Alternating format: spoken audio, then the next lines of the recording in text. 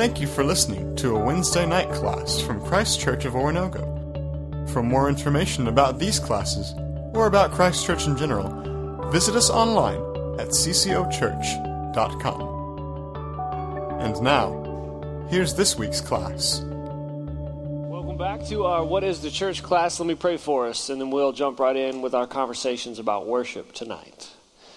Father God, as we talk about worship, we pray that you would provide us with a spirit and heart of worship. We thank you for the fact that in some sense you've done this by virtue of depositing your own spirit, your own life within us. And so we pray that you would help us to just get the flesh out of the way consistently, and even in this moment, that by looking closely at this particular practice, we could better understand who you are, and therefore kind of naturally become better at doing this thing. So we're grateful for the chance to continue our conversations about who we are and what we do, and we pray that you continue to bless us as you have done so far during our times together. So be with us in Jesus' name. Amen. We are going to be talking about worship tonight, and right off the top here, I would just like to give you an opportunity to reflect before I contaminate your minds with any of my own thoughts. If you have the note sheet there, or if you don't have that, maybe you just can take some notes on your phone. If you're listening on the podcast, you can certainly do whatever would be beneficial for you. I just want you to somewhere do some thinking, and I'd like for you to do some writing down of your definition of worship. It doesn't have to be fancy. No one's going to make you share it or say it to anybody else. But if somebody said to you, "What is worship?" I want you to think for a few moments about how you would respond. So you're in an elevator and you have just about 30 seconds until the door opens, and somebody turns to you and says, "What is worship?" Because that's realistic. Anyway, what would you say? I'll give you a moment to think, and then we'll talk. Okay, the button dings and the elevator door opens. The conversation is over. I'm sure I cut some of you off mid-thought, so I encourage you to continue along that thought later when you have some time, and I hope to be able to feed some things into that certainly over the course of our time tonight. I would like to hear from some of you who wouldn't mind sharing. Again, no pressure, but if any of you want to holler out your own kind of brief definition of worship or what came off the top of your head, and then I'll repeat it so we can get it recorded, and we'll just kind of get some ideas up on the board, so to speak. And then we'll corral them as best we can. How did some of you define worship? What is worship? Talking to God. Okay, I like that. So you have the object of the conversation and the conversation. So talking to God. Good. What else? A response to God. I'm going to make a big deal about that a lot tonight. Good. And then I heard an honoring of God. Yeah. So where honoring is a concept that kind of incorporates the verbal, as does response. Response leaves it open. Well, what kind of a response? Well, that's the question. Any kind of response that is appropriate to who God is, to honor him in that sense. Absolutely. What are some others? I like that. Exalting the joyous wonders and attributes of God. Excellent. Yeah, that's beautiful. Good. What else we got? Yes, ma'am. A pouring out of love for the Father. Yeah, and even there I like we've defined this relationship as father-child, father-son, father-daughter, and there's a pouring out of love so that it's not like a wooden thing, but it takes place in the context of this relationship that has been established. He's initiated, we've received, those kinds of things. Good. Anything else? Meditation. I like that. Yeah, there's a critical piece of that. One of the primary things I hope I can communicate pretty clearly and consistently today is if you meditate on God, if you think about God, you kind of can't help but worship him. If you consider who he is, his attributes, the wonders of his being, worship will happen if you're thinking truly about him. Good. Any others? Maybe one or two more. What else we got? Yes.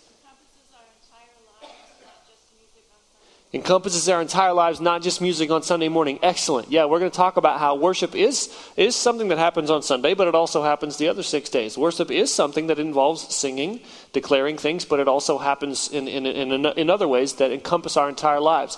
Excellent. Good. Yes. Being reverent to God. I like this. Good. So clearly we have, by virtue of the Spirit's presence in our life and our lives of following Jesus and learning from God who he is and how to follow him, we've got some pretty good things to work with. This is going to be a lot of fun. So let me begin with a few opening thoughts to frame our discussion, and then we'll come right back to this very question, what is worship? And try to get our hands around some more thoughts that can clarify for us the different dimensions of what we're doing. We are turning a corner. in our time together, because so far we've been talking about what the church is. We've spent a decent amount of time talking about what the church is. We've looked at some primary metaphors and unpacked those in some degree of depth. And then last week we tried to pull all this together and suggested that really there's three core dimensions or core components of the church: gospel, this discipleship community following Jesus together, and then the mission, kind of living to serve him. Where you have all three of those together, there's the church. Where you lack one or more of those, you have a kind of a deformed version of the church or something other than the church. And so now we say, okay, now that we've got who we are, what do we do? So we've intentionally laid it out this way because it is important to root our actions in our identity. Before you answer the question, what should I do? You have to be able to answer the question, who am I? And that's always going to be true. We kind of recognize this implicitly. I think it's part of our DNA as humans, part of the image of God being present in us. So you think about movies, everything from The Lion King and Harry Potter to Eternal Sunshine of the Spotless Mind. Like all of these hover around this concept of identity. You got to know who you are if you're going to know how to take the proper next step. And if you don't know who you are, if we, in talking about the faith, try to go straight at the behavior piece, straight at the here's what we should do, without first asking who we are, then we're liable to fall into any number of traps. We might fall into the trap of just kind of creating God in our own image. We're going to do whatever we want to do, and we're going to say this is what you want us to do. We could fall into the trap of legalism. Okay, we're going to, here's our rule list. So we're just going to focus on that and doing those things. We could fall into any number of traps, which we've tried to avoid by saying, who are we? But now that we've got that, at a certain point, you kind of got to move forward and ask, okay, now what are we supposed to do? Like, it's wonderful to have some sense, critical core sense of our identity, but ultimately then we do need to talk further about how this plays out in action. What are the kind of things that this would call out from us? And so even if we could say, generally speaking, we live out the gospel by following Jesus together, let's try to put some more parameters on that. That's what we're going to be doing over the course of our next 3 weeks together. And really, if you break down what this means, the core practices is essentially what we're talking about into their simplest form. If you take all the different things that we do and try to put, subheadings under headings and arrange things together, ultimately I think you're going to find that there are three basic directions to this, or three basic dimensions of this, and that is what we might call a God-directed dimension, that is worship. Then there's like an inward, and I mean this in a communal sense, an inward dimension, and that's community, building each other up. And then we have the outward dimension of mission. So our practices, kind of like we in the end realize that our identity has this threefold structure to it, our practices will be similar. And today we are, once again, you lose any of these, and we're talking about something other than the church. If you have a group of people who aren't worshiping, that's not the church. If you have a group of people who's not building up the community, then they're again, either not the church or a deformed version of the church. And if you have a group of people who aren't living on mission, I'm sorry, but biblically that is not something that counts as the church. So it has to be these three together, and we're going to be talking about worship for our time tonight. Let me make this final opening statement as kind of a heading for why we're talking about this next. And that would be, and I think actually the blanks are filled in on this one, that worship is our first active response to the gospel. It is our first active response to the gospel, and I choose those words pretty intentionally. It's not our first response to the gospel. Our first response to the gospel is what? It is to receive it. Our first response to the gospel is just to say, I trust that. There is an activeness to it, but as much as anything, it's a passive move. It's a reception of what God has done. Christianity is not about what we do. It is about what God has done. And so our first response to the gospel is just to receive God's grace and to trust in it. And that then immediately becomes worship. Our first active response, the first thing we actually do is we worship God. Let me give you one verse that I think shows this pretty clearly. It's Romans 12, 1 and 2, and it's coming up here. The verse says this, "Therefore I urge you, brothers and sisters, in view of God's mercy, to offer your bodies as a living sacrifice, holy and pleasing to God. This is your true and proper worship." Now, I want you to think about where this verse is found. Romans 12:1. So I don't know how well you know the Bible, but Romans is a pretty thick and heavy and important book. And in the first 11 chapters, Paul goes into great detail unpacking his gospel and about how all people, Jews and Gentiles, are broken by sin, and all people, Jews and Gentiles, are saved in Christ. And in all of this, God has always been being faithful to the promises he made from the very beginning. There's just this massive, huge, big theological statement, and then you get to the very next section. As soon as he finally finishes the bulk of his argument, he says, therefore. So in light of all that, therefore, in view of God's mercy. So he summarizes everything he has said before as God's mercy. God reaching out to us when we were in a position of need, and not laughing at us when we were in the ditch, and not leaving us there saying, well, you're the one that got yourself there, so figure it out. But reaching down, picking us up, dusting us off, making us his own. In view of all that, Paul says, here's what you do. Let me read it one more time. Therefore, I urge you, brothers and sisters, in view of God's mercy, to offer your bodies as a living sacrifice, holy and pleasing to God. This is your true and proper worship. So we'll come back and look at some other aspects of that verse a little later on. But for now, let's just acknowledge that worship is our first active response to the gospel. We are a worshiping people because we are a gospel people. And Jesus came and saved us so that we might worship him. If you're looking for a narrative form of that, look at John 4. Jesus has a conversation with a particular woman whose life was broken. And the conversation turns to worship. And he clarifies for her that the reason he came was to turn her into a faithful worshiper. And not just her, but all of her people and all of the other peoples as well. So we're saved to worship because we were created to worship. So when the gospel puts us back together, it starts us off on the proper footing with worship. But then we come to this question, what is worship? Now let's not pretend that you don't have a good definition, because clearly you do. I gave you just literally 1 minute and you came up with some pretty not only true stuff, but beautiful stuff. But let's see if we can increase our understanding of this and kind of add some different elements to it. And before we get to some definitions, I want to just look at some of the different elements of worship, biblically speaking. If you were to look at a number of different statements about worship or experiences of worship, what are some of the common things that you tend to see?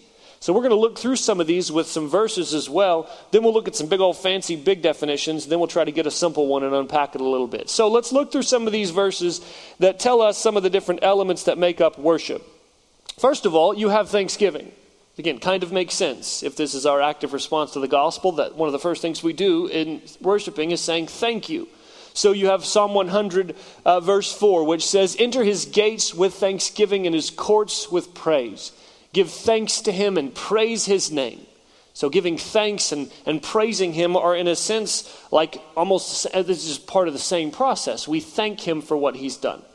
Another dimension of thanksgiving would be adoration. If thanksgiving is thanking God for the things that he's done for us, adoration is just expressing God's intrinsic awesomeness. So you have, for instance, Psalm 104:1. O Lord my God, you are very great. You are clothed with splendor and majesty. This is the psalmist using terms from his world to describe the majesty of God, the splendor of God, the wonder of God. God, I look at you and what I see is amazing.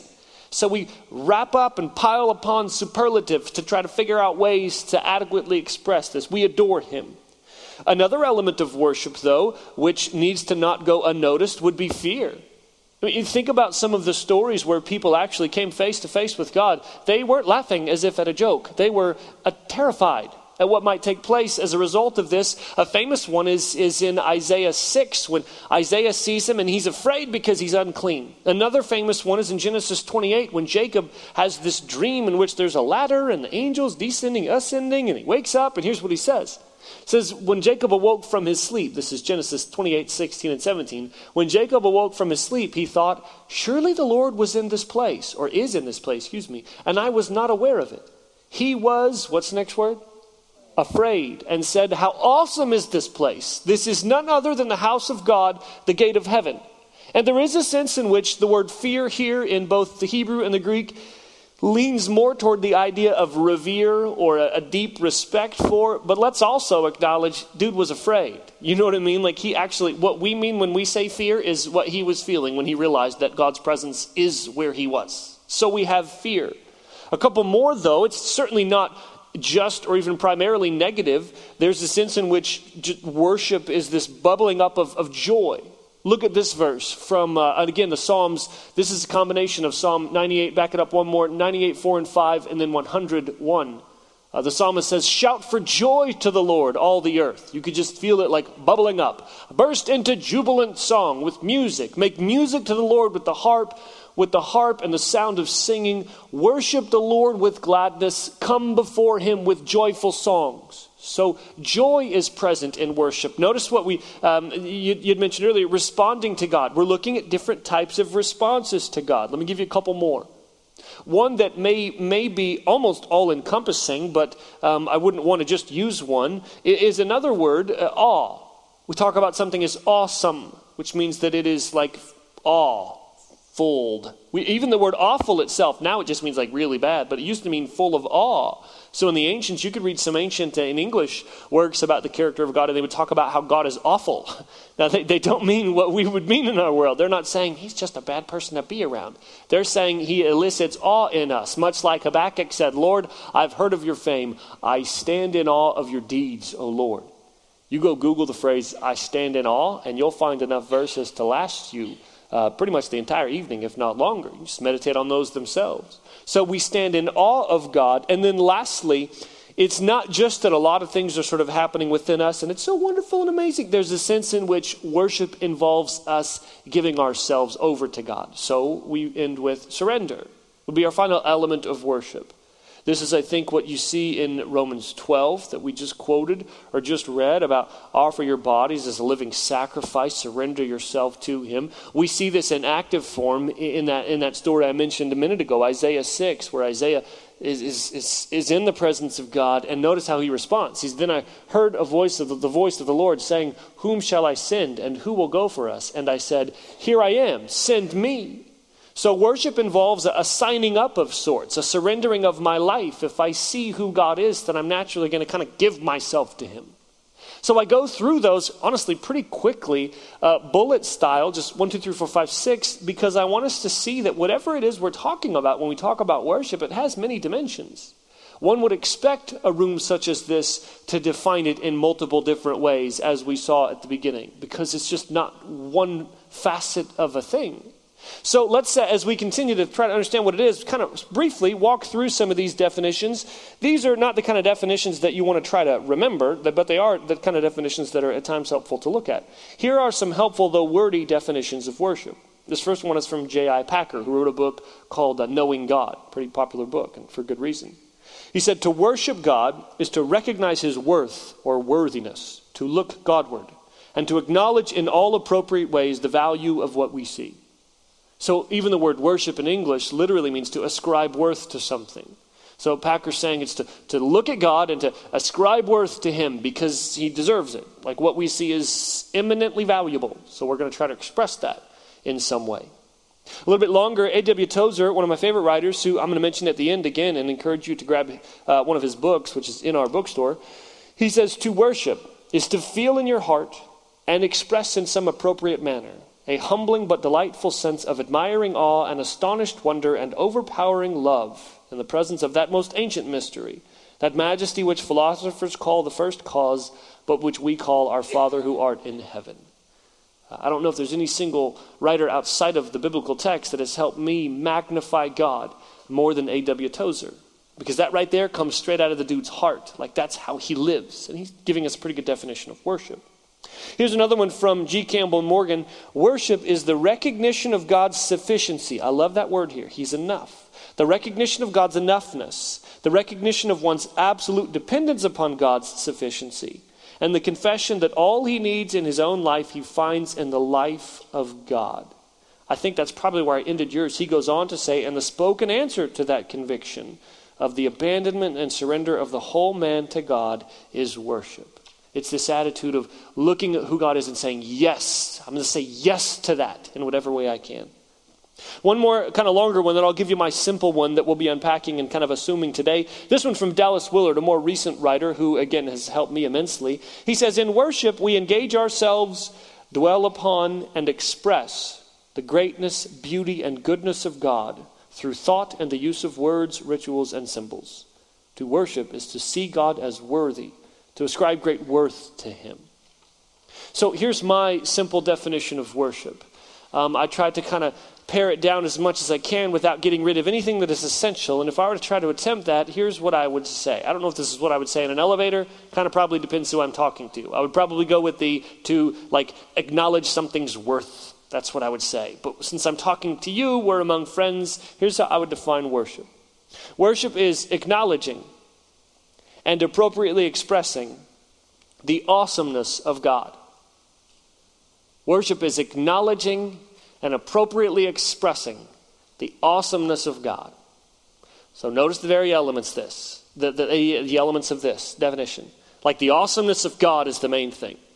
It's there, like whether we realize it or not. To worship is to acknowledge it, to see it, to recognize it, and then to appropriately express it. This, I think, covers the primary basis when it comes to what is worship. That I look at God, I see him, and I acknowledge what I'm looking at as majestic and amazing and splendorous and wonderful and beautiful and good and great and holy and immense and inconceivable and incomprehensible. What I'm looking at is perfection perfected, and then I express that in some appropriate way. That's the definition of worship that we're going to be kind of assuming. And so let's unpack it a little bit further here up top. True worship happens in spirit and in truth, Jesus said. So what does that mean? Well, the in spirit part, I think he's pointing to kind of the sincerity. And the truth part is pointing to it's rooted in who God really is. So think about that in light of our definition. To acknowledge and appropriately express the awesomeness of God. True worship, the best worship, is looking at God truthfully. Seeing God as, in some sense, he sees himself. And then expressing that sincerely. That is true worship. John chapter 4. So we're talking in more kind of down-to-earth terms about praising and thanking and trusting and obeying and serving and enjoying God. We praise him. We kind of verbalize his awesomeness, his glory, his sufficiency. We thank him. We express gratitude for his gifts. But also to adequately express God's worth would be to trust him. We rely on him. We depend on him. We lean on him. We rest in him. We also serve and obey him. He becomes our cause. He becomes our Lord. He becomes our master. And we need to include this, we enjoy him. Again, that joy piece. So all of these things are different ways of expressing God. To use some of the language that we use in our kind of modern way of speaking, I think we might say that to do this, to acknowledge and express who God is to find our identity in him. So we don't find our identity in our abilities. We don't find our identity in our possessions. We don't find our identity in our family or our work or our country or our particular local congregation. We find our identity in him. We are worshipers. And so we look to him to tell us that we are valuable. We look to him to define our self-worth. We look to him to determine whether or not our lives are as they should be. And then we might also say that to do this is to make God ultimate in our lives. That he's kind of the number one top thing. So these are all different ways of essentially saying the same kind of thing. That we acknowledge and appropriately express the awesomeness of God, the greatness and goodness, the glory and sufficiency. That's what worship is. So then that leaves us, though, with kind of a maybe helpful definition, I hope. But what do we do then? Let's get practical because, like I said, I told you what we're going to be talking about here is what we do. How do we worship? And I want to break this up into two parts. We worship on Sundays and we worship the other 6 days. So when it comes to worshiping on Sundays, let's just acknowledge from the start, this is why we gather. Our call to worship could be Psalm 95. Come, let us magnify the Lord together. That's the reason why we gather as a church to worship God. Hebrews talks about this consistently, especially in chapters 10, 11, 12, and 13. This is why we do this. So what I want you to do is, let's look here at the different elements of our gathering. Like this Sunday, when we come in here into this room together, into this place together, the main things that we'll be doing are we'll worship through song, we'll worship through prayer, we'll worship through preaching and teaching, and we'll worship through baptism and communion. So what I want you to do now is I would like for you actually to get into groups of about 3 or 4 and have some discussion and dialogue, and somebody kind of appoint themselves the mediator. If you're a red, then this is you. And just that, make sure that we're kind of walking through these. And here's what I want you to do. Look at these different things: singing, prayer, preaching and teaching, baptism and communion, and ask, how are these worship? By which I mean, how are these ways that we acknowledge and appropriately express the awesomeness of God? Fair enough?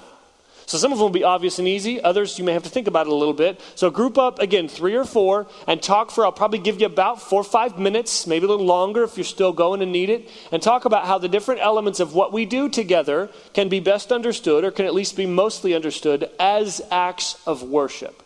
You discuss among yourselves, and then I'll see what you got and share some additional thoughts as well. So we'll hit the music, you guys group up, and let's do some discussion together.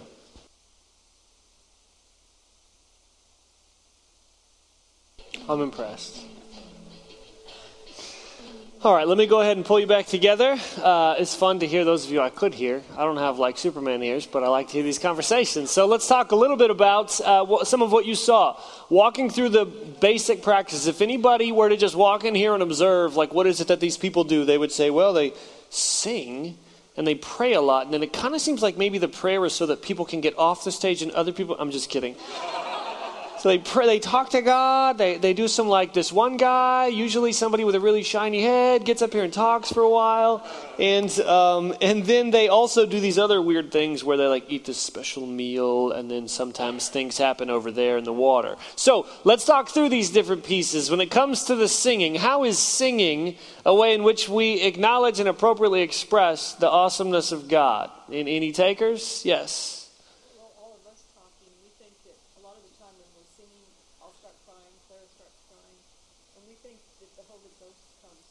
Okay. You have in the Psalms, forgive me, I can't think of the reference off the top of my head, but you have this statement that the Lord dwells in the praise, inhabits the praises of his people. And there's a sense in which that probably is kind of fulfilled in the Holy Spirit, the Holy Ghost present with us. And even in that statement, John 4, worshiping in spirit and in truth, there is a possibility that there's a double meaning there for spirit. That we have this idea of like in spirit meaning with sincerity, but also in spirit meaning the Holy Spirit is encompassing. Okay, yeah, so God is with us. So it's not even just I'm looking out at him, but as we acknowledge through song that he's awesome, we even experience him in some other fresh, interesting, powerful ways. Yes? Yeah, they would send singers first. I like that. Yeah, how many of you, singing was like the easiest one? It's kind of like, yeah, well, how many of you, let me ask you this way. When I say worship, you think singing. That's true for most of us. And that's actually not bad. Worship is indeed more than just singing. It encompasses all of life. But just because it's more than singing doesn't mean it's not less than singing. No less than 40 times in the Psalms are we commanded to sing. And not just because like God likes hearing his own name chanted. Like this is good for us. This is just appropriate. Because we sing about things that we realize. Like I do not sing at all. Like I even hate singing. I love God. But I don't like singing. So for me, the singing is, I wouldn't do this otherwise, but you're just this good, so I sing. I sing over my kids, right? Sometimes if I'm feeling really loopy, I sing over my wife, even though I can't sing worth a lick, because they're valuable and they're worth it. So we sing about things that are worth something to us. And even beyond this idea of singing because we feel the worth of something, there's a discipline to this that even take somebody like me who, no joke, like I don't enjoy the process of singing worship songs for its own sake. Which you may think, well, you like are miserable. No, I'm kind of glad because every time I sing, if I'm going to sing, it's really because the only reason is because I mean what I'm saying. You know what I mean? Like there would never be a sense in which I was singing because I just enjoy the singing, except for Good Good Father. But that's also because that's my favorite song because it's so true. You know what I mean? Anyway, so we sing, and the singing to God and thinking about what we're saying kind of helps us draw our attention to him, which just leads to more singing. And also when we sing, realize that what we're doing is we are articulating the inarticulate worship of all creation. Like when a flower blooms, that flower is worshiping. Read Psalm 104. When a deer runs down a field, that deer is worshiping. It's doing what it was made to do. When a lion roars, it is worshiping. I want to say when a mosquito bites, but I don't understand how that's worship, so we won't even go there. But when like things do what they're made to do, they're worshiping, but they can't say it. We alone, this is part of our responsibility as those made in God's image, have the ability to articulate the inarticulate praise of all creation. So singing is kind of like, yeah, like that's what we're doing. We're talking about God's greatness. Let's go to the next piece though, our praying. How is our praying also worship? Any thoughts? Yes. We are communicating with God and acknowledging God. Yeah. Yeah, so it seems like if worship is to acknowledge and to express God's awesomeness, the fact that God is here listening would lead us to pray to him. Absolutely. Good. What else did you come up with? Some others. Yes. I think it's Diane back there. I can't. Okay, so in prayer we say, God is such that he's the kind of being that probably like when he's around, part of what I ought to do is shut up. You know what I mean? Like just zip it and hush and listen. Yeah, which is in itself an act of worship. You think about times when you tell your kids, quiet, because it is time for them to respect and revere and listen based on your authority, your awesomeness, as it were, your authority. So yes, to listen to God, to talk to him is worship. To depend on him is worship. To pray, like we only pray because we realize we can't take care of it on our own. Like for most people who don't believe in God, when they pray, when they realize they're kind of at their wit's end, and you hear people say, I'm just praying. You pray? Like, do you believe in God? Not really, but I just didn't know what else to do. Oh, okay. So we pray when we don't know what to do. We pray all the time because we're acknowledging that we can't do without him. So prayer is worship. What about the preaching and teaching piece? What are some others? How is this worship? When a person gets up here and preaches or teaches in some other parts of the building and the rest of us listen, in what way is that a way of acknowledging and appropriately expressing the awesomeness of God? Yes, Marcy.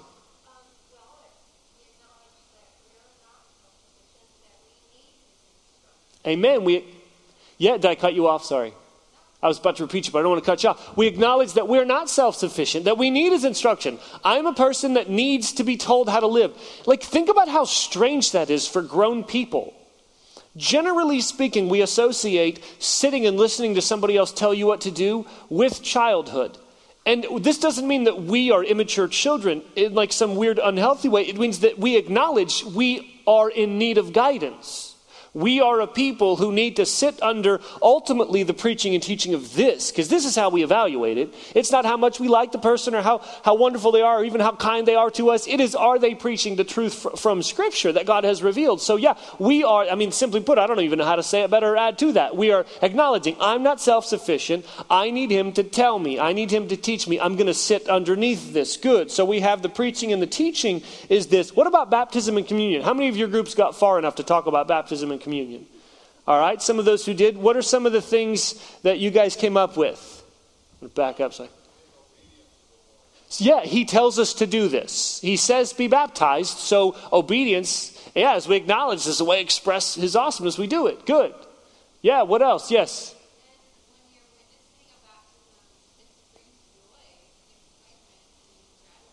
Yeah. And you probably didn't mean to, but you just started listing off our elements of worship. You know what I mean? Because that's what it does in you. Yeah, it elicits these things when you see this from someone else. Good. And then baptism, what is baptism but somebody giving their life to God? That would seem like an appropriate expression of his awesomeness, to hand yourself over to him. What about communion? How is this? Yes. Yeah. Yes. All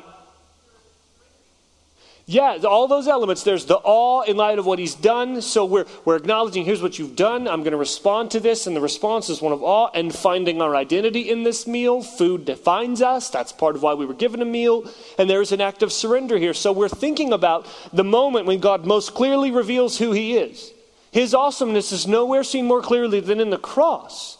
We have this great combination of his wisdom and power and love in such a surprising way that nobody would predict, because nobody's as brilliant and strong and loving as him. And so we're thinking about this moment when he most clearly tells us who he is, and we are appropriately responding to it in any number of different ways. So what we do here is obviously worship. That's how we do it.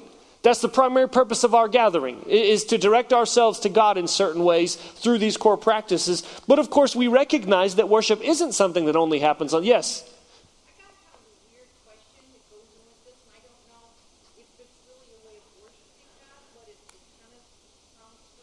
Mm-hmm. But under surrendering, I know it's not fuzzy and warm, like we're talking about. Right. Oh, I took so much joy and everything. But there's been times, and I know in my own personal life, when there's been tragedy, or going through really hard things to get through. And quite honestly, I was angry with God.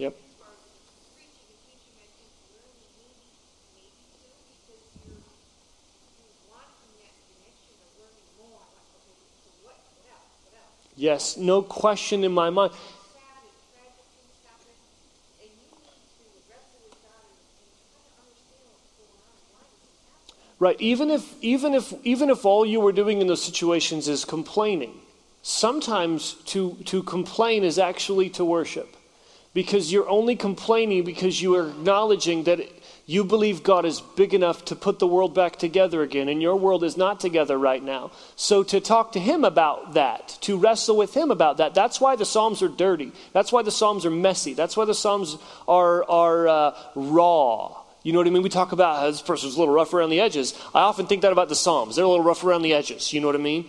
But yeah, and I'm actually going to come back to that here in a moment. I would argue that worship at times arises most powerfully out of some of the most unlikely situations. Yeah, Andy.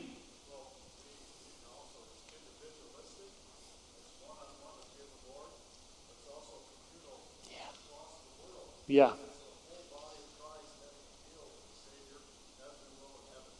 Absolutely. Gosh, you said it. So communion it perfectly encompasses the individual and communal pieces of this. That I am surrendering myself to the Lord and remembering his gift for me. Galatians 2, Paul says, Jesus died and gave himself up for me. And there's also, though, an us that is every bit as present in the moment, not only in the room, but across the world as we all do these things. That's why I'm very passionate about communion every week. Not because I'm a legalist, but because I have it's like, do you have to have a birthday party every year on your birthday? What? Why would you not want to in that sense? Absolutely. So good. So worshiping on Sundays is bolstered by worshiping the other 6 days. We recognize that worship isn't just something that only happens on Sundays, but it continues beyond it. So what do we say about that? First of all, we say that is the case. We say that if we're only worshiping 1 day a week, we're not worshiping well. Remember Romans 12, 1 and 2. So therefore, in light of God's mercy, offer your bodies as a living sacrifice. It doesn't say only on Sunday. There's no footnote in the Greek that says just the first day of the week. No, this is just a way in which we live. And while gathering is critical for a life of worship, so is scattering. Moving on, I remember that was I want to show you the next verse. Look at how it follows. This is your true and proper worship at the end of verse 1. And then verse 2 says, do not conform to the pattern of this world, but be transformed by the renewing of your mind. Then you will be able to test and approve what God's will is, his good, pleasing, and perfect will. We're talking about everyday life here, which is included in a life of worship. So what do? In one sense, you kind of take, quote unquote, Sunday with you. Here's what I mean by that. Your life, in a sense, becomes an extension of our gatherings because you kind of carry with you what Richard Foster calls the portable sanctuary of the soul. That you are in the presence of God as an extension of us gathered in the presence of God. What this means kind of a little bit more tangibly is that you do the things that we do together. You sing, even when you're on your own. You could listen to worship music in your car. You pray, you study, you drink wine. Grape juice, right? So we do the kind of things, and if you want to, like every time you take a bath, I guess. Maybe that's your personal version of bath. I don't know, that one's a bit of a stretch. But you get the point. Like you do the kinds of things on your own that we do here together because you're recognizing that your whole life encompasses this. Honestly, even with the food and drink, I'm playing and yet I'm not, because Paul says in 1 Corinthians 10, so whatever you do, whether you eat or drink, do it all to the glory of God. If you can eat or drink to the glory of God, then you can do everything to the glory of God. I teach one of probably my headiest class at the college is a class called the Doctrine of God. I'm teaching it this next spring. It's a 5,000 level course, so it's designed for seniors and those who've been or part of a 5-year program who are wanting to go into grad school. And it's like a lot of times you get like the brainiacs in there that want to say really long words and be smart. So I'm going to organize my whole class this next semester. I'm going to say everything you need to know about God you learned in this prayer. God is great. God is good. Let us thank him for our food. Amen. And I think that's actually probably true. Everything you need to know about God is present in that prayer, including the response to him. Anyway, so we do kind of the same things in our lives that we do on Sunday. In addition to this, when we're not doing those things, we're still exhibiting a life of worship. Why? Well, the basic mentality is that God always comes first. And to acknowledge him in every situation means to allow him to come first. So in all your life, acknowledge and appropriately express the awesomeness of God. What does that mean? Well, praise him, thank him, trust him, serve him, obey him, and enjoy him. Let me give you a verse for it. This is my one of my 3 favorite verses in the Bible, Colossians 3:17. This is the first verse I memorized. My mama made me memorize this and say it like all the time, and I'm actually grateful for it. Colossians 3:17 is coming. It is there. And whatever you do, whether in word or deed, everything you do it all in the name of the Lord Jesus, giving thanks to God the Father through him. So I don't pretend to know exactly what that means in your life, but I do believe that as you focus yourself on who God is, and in these moments that make up your life, just as my life is made up of other such moments, I'm sitting down and I have an hour at my desk. What am I going to do? It wouldn't be a bad idea for me to say, well, who is God actually? And what would I do to express his greatness? Probably answer this email. But I do this now as a way of worshiping him. So in some ways, it's not about doing different things. It's about doing the same things differently. One of my favorite books on this is a tiny little book called The Practice of the Presence of God. You can literally fit the thing in your back pocket. Written by this dishwasher at a monastery named Nicholas Herman, known by Brother Lawrence is his pen name. And he writes this book about how he made it his life's goal to try to always remain aware of the presence of God. Not just when he's praying, but when he's washing dishes, when he's running errands. If you need something in your back pocket to remind you, look at that. So also, as we live a life of worship, we're careful to beware about competitors. And really, it's always the best things in life that compete with God for our worship. It is never the lame things. Why would you be tempted to worship lame things? No, you worship family, work, country, hobby, and then you can fill in your own blank. So how do you do this? You just really envision your entire life, your normal life, as the context for worship. It's going to look different in different situations because, again, we express in appropriate ways who God is. So if you're a teacher, the appropriate expression of God's greatness would be to care about your students. What does that mean in practice? Put everything you can within reason into this being a good lesson. If you're a salesperson, maybe you look for an opportunity to encourage someone who's coming into your store. It doesn't mean that you have a gospel tract in your back pocket and you're waiting to drop the word on them, everybody who walks in. That probably isn't going to go so well. If the time comes, then go for it, absolutely. But you're just looking for opportunities to engage as a worshiper. If you are in customer service, if you're in the food industry, if you're any number of things, you think about how in your world worship manifests itself. And if there are any other Christians in your particular situation, have a conversation together. Because that conversation between the 2 or 3 of you is going to even be more beneficial than anything we could come up with in here. And so what we're doing in all these ways is that we're consistently asking, sometimes intentionally, sometimes we have to kind of do this as a practice, as a discipline to get ourselves thinking in a certain way. But eventually we just kind of naturally ask, okay, so who is God right now? What is true about God? And what difference does that make for this particular moment? You start asking that question and it will make a difference for how you live your life. So that's how we worship. It's not rocket science. You just kind of do it. So let me give you, though, some additional reflections on worship. We'll make our way through this list, and we may have to pick up with that very last part next week. We'll see how long this takes us. Here are just a few different thoughts about worship. Worship, in case I haven't made this clear, is a response to God. It is not just something we conjure up out of nowhere. It is a response to him, to his actions, usually first of all, because we come to know him by him doing things in our world, in our lives, to us, with us, around us, in his actions or for his actions, but also in a deeper level is a response to his nature, to who he is, to his intrinsic worthiness. Worship was Israel's very first command, top of the 10. First one wasn't do not murder, although that's kind of a big deal. Wasn't keep the Sabbath, wasn't don't covet. It wasn't even don't make an image. It was worship the Lord your God and serve him alone. Not because God is egotistical, but because if you were rightly ordering the world on the basis of how reality actually is, then the first thing you would do is worship. That's just what God is worth. So again, the question, what is true about God and how do I do this? So worship is a response to him. Secondly, to worship God rightly is to worship God alone. Biblically, the primary threat to worship is not atheism, it is idolatry. It is when we allow something else to take the place of God in our lives. We do this in a number of different ways. We can get pretty fancy with it, matter of fact. And especially in our world, we don't think we're idolaters because we don't actually bend a knee to an image. Instead, we bend a knee to a cup of coffee or a cup of something else, perhaps. We bend a knee to a particular dream. We bend the knee to a particular ideal. And we do this in a couple of different ways. Sometimes and let me put it these negatively. Because we worship God, we don't treat anything else like God. whether it be an image or a substance or a person or an idea or a desire or a dream. We don't treat anything else like God. We don't make anything else ultimate in our lives. We don't devote ourselves to some cause before him. But then similarly, and this is the sneaky one, we don't treat God like anything else. Anytime you have God and, you're teetering on idolatry. And I mean, again, the good things that I love as well. God and family, just about God and family. Okay, yeah, that can be appropriate if you mean God then family.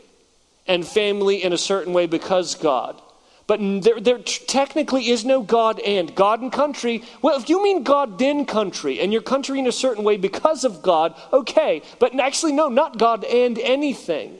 So what we do here is we don't say that we're not worshiping God. We just kind of tweak our understanding of God a little bit. And this is the classic idolatry. This is Exodus 32. Moses is up on the mountain getting the commands, and the Israelites are down below, and they're like, man, he's taking a while. And they look at Aaron and they say, you gotta help us out. We gotta do something. So he's like, give me your gold. So they throw all the gold in the eater, and then out pops this golden calf. And you know what they say after the golden calf comes out? They say, this is Yahweh, the God who brought you up out of Egypt. They're not trying to move on to a different God. They're just trying to take this God who they can't control and put him into some manageable form because that's what's comfortable for them. This is what we do. Most of us in this room would never say, I'm just going to not worship God and instead give myself to this other thing. We say instead, well, yeah, of course, I'm devoted to this, but it's because I'm devoted to God. Really? Because I'm not quite sure that God talks about that same thing in the same way in which you do. So I'm not trying to pour on anybody. Trust me, I preach toward myself more than anyone when it comes to idolatry. We can make an idol of anything. Yours are probably different than mine, but all of us are tempted in some direction. But we, because we worship God alone. Number 3, to worship God rightly is to worship God together. Andy, you hit on this, and I just want to piggyback directly on what you said, because you talked about how you even mentioned Revelation. I'm going to read it here in a second, about how we worship as one. And I would argue that if we don't worship as one, something is significantly wrong with our worship. There's this ancient Jewish story about these two brothers. One of them was married, the other one was single, and they lived on adjacent farms. And the married brother would, thinking about his single brother, and he wasn't going to have kids to take care of him, and if something went wrong, then he would be in a dangerous situation. So every night, this older brother who had a wife and children would throw a bag of grain over his shoulder and carry it over to his brother's barn and empty it out.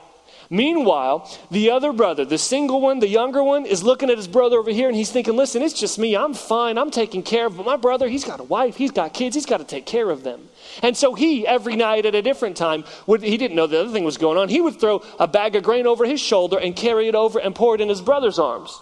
And according to the legend, there was this one night where they just happened to be doing this at the same time, and they ran into each other and they saw each other and they immediately realized what was going on. So they paused. And tears filled their eyes. They dropped their bags of grain and they embraced. And according to the legend, this is the spot where God decided he would build his temple. Because he said, my presence belongs in a place where brothers act like this. Now that is not a historical account, but it says something very true.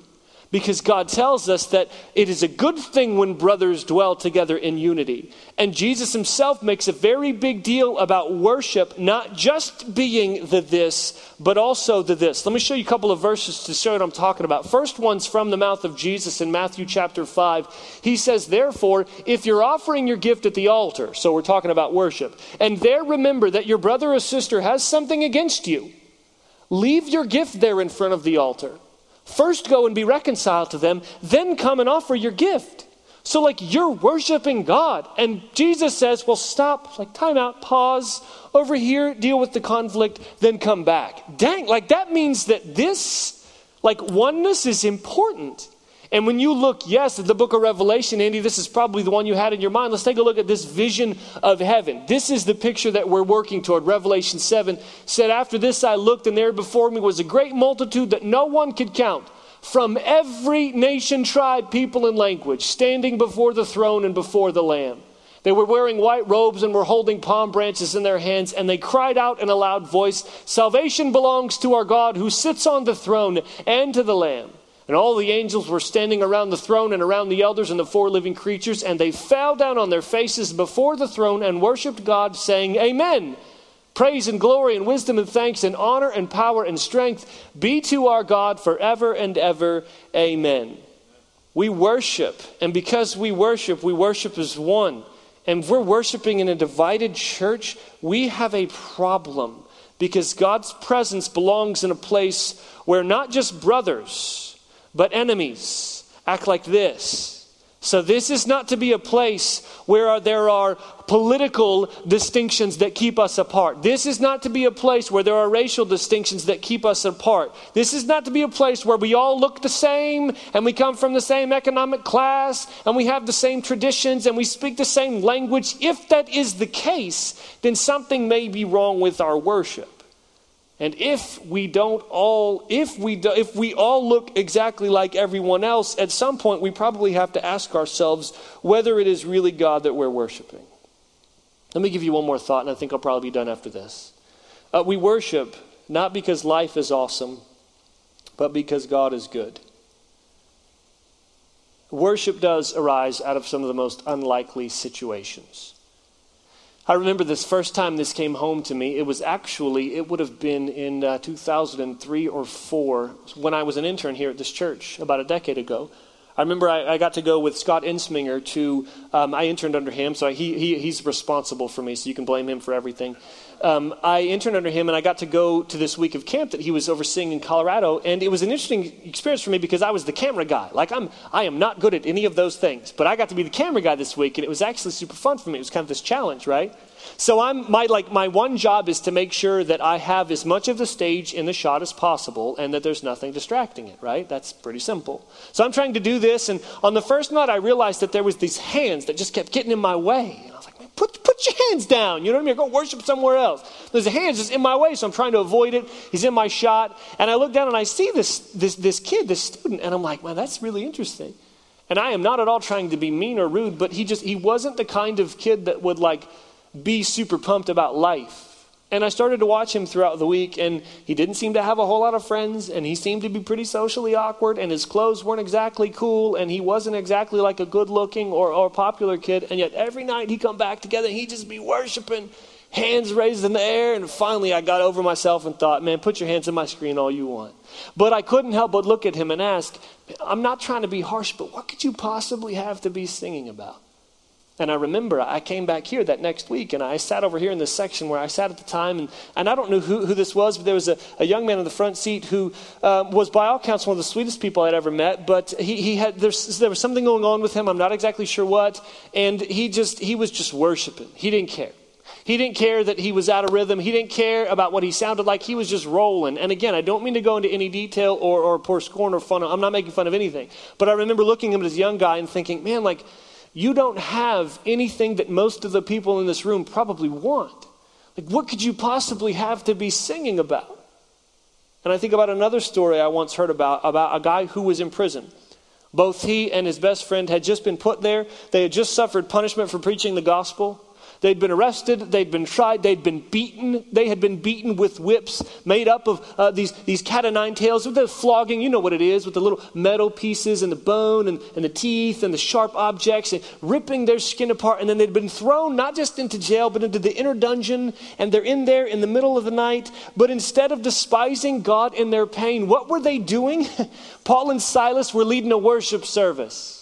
Here's the verse, Acts 16:25. About midnight, Paul and Silas were praying and singing hymns to God, and the other prisoners were listening to them.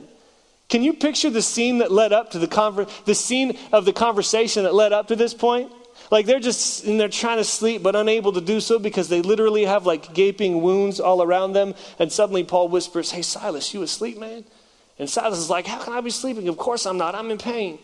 And Paul's like, "Hey, dude, you want to sing a song?" And Silas is like, "You're weird, man." And Paul's like, "No, for real." And Silas is like, "Whatever, let's go for it." And they start singing, and people start watching, and they're just, those other prisoners are looking at these guys going, what could you possibly have to be singing about? And they knew the truth that he knew, that kid knew, that eventually I learned. They're not singing about life. They're singing about God. And sometimes worship can arise out of the most unlikely situations because we're not worshiping. We are neither singing, nor trusting, nor serving, nor obeying because life is awesome, but because God is good. He is that good. Let me pray. Father God, thank you for the opportunity for us together today. And I pray that you bless us as we seek to be faithful to you. I pray that you'd be with us as we look to you to show us who you are and as we learn to worship. We thank you for the opportunity to do so, and we pray this week that as we have this on our minds, and perhaps it was even by your providence that we are in the middle of our conversation about such things, and maybe what we should take from this is that worship is always still going, that it's a never-ending conversation between us to one another about you and us to you about you. So show yourself to us in whatever ways you can. Help us to see you clearly and to worship you faithfully. It's in Jesus' name we pray. Amen. Thank you for listening to a Wednesday night class from Christ Church of Oronogo. For more information about these classes or about Christ Church in general, visit us online at ccochurch.com.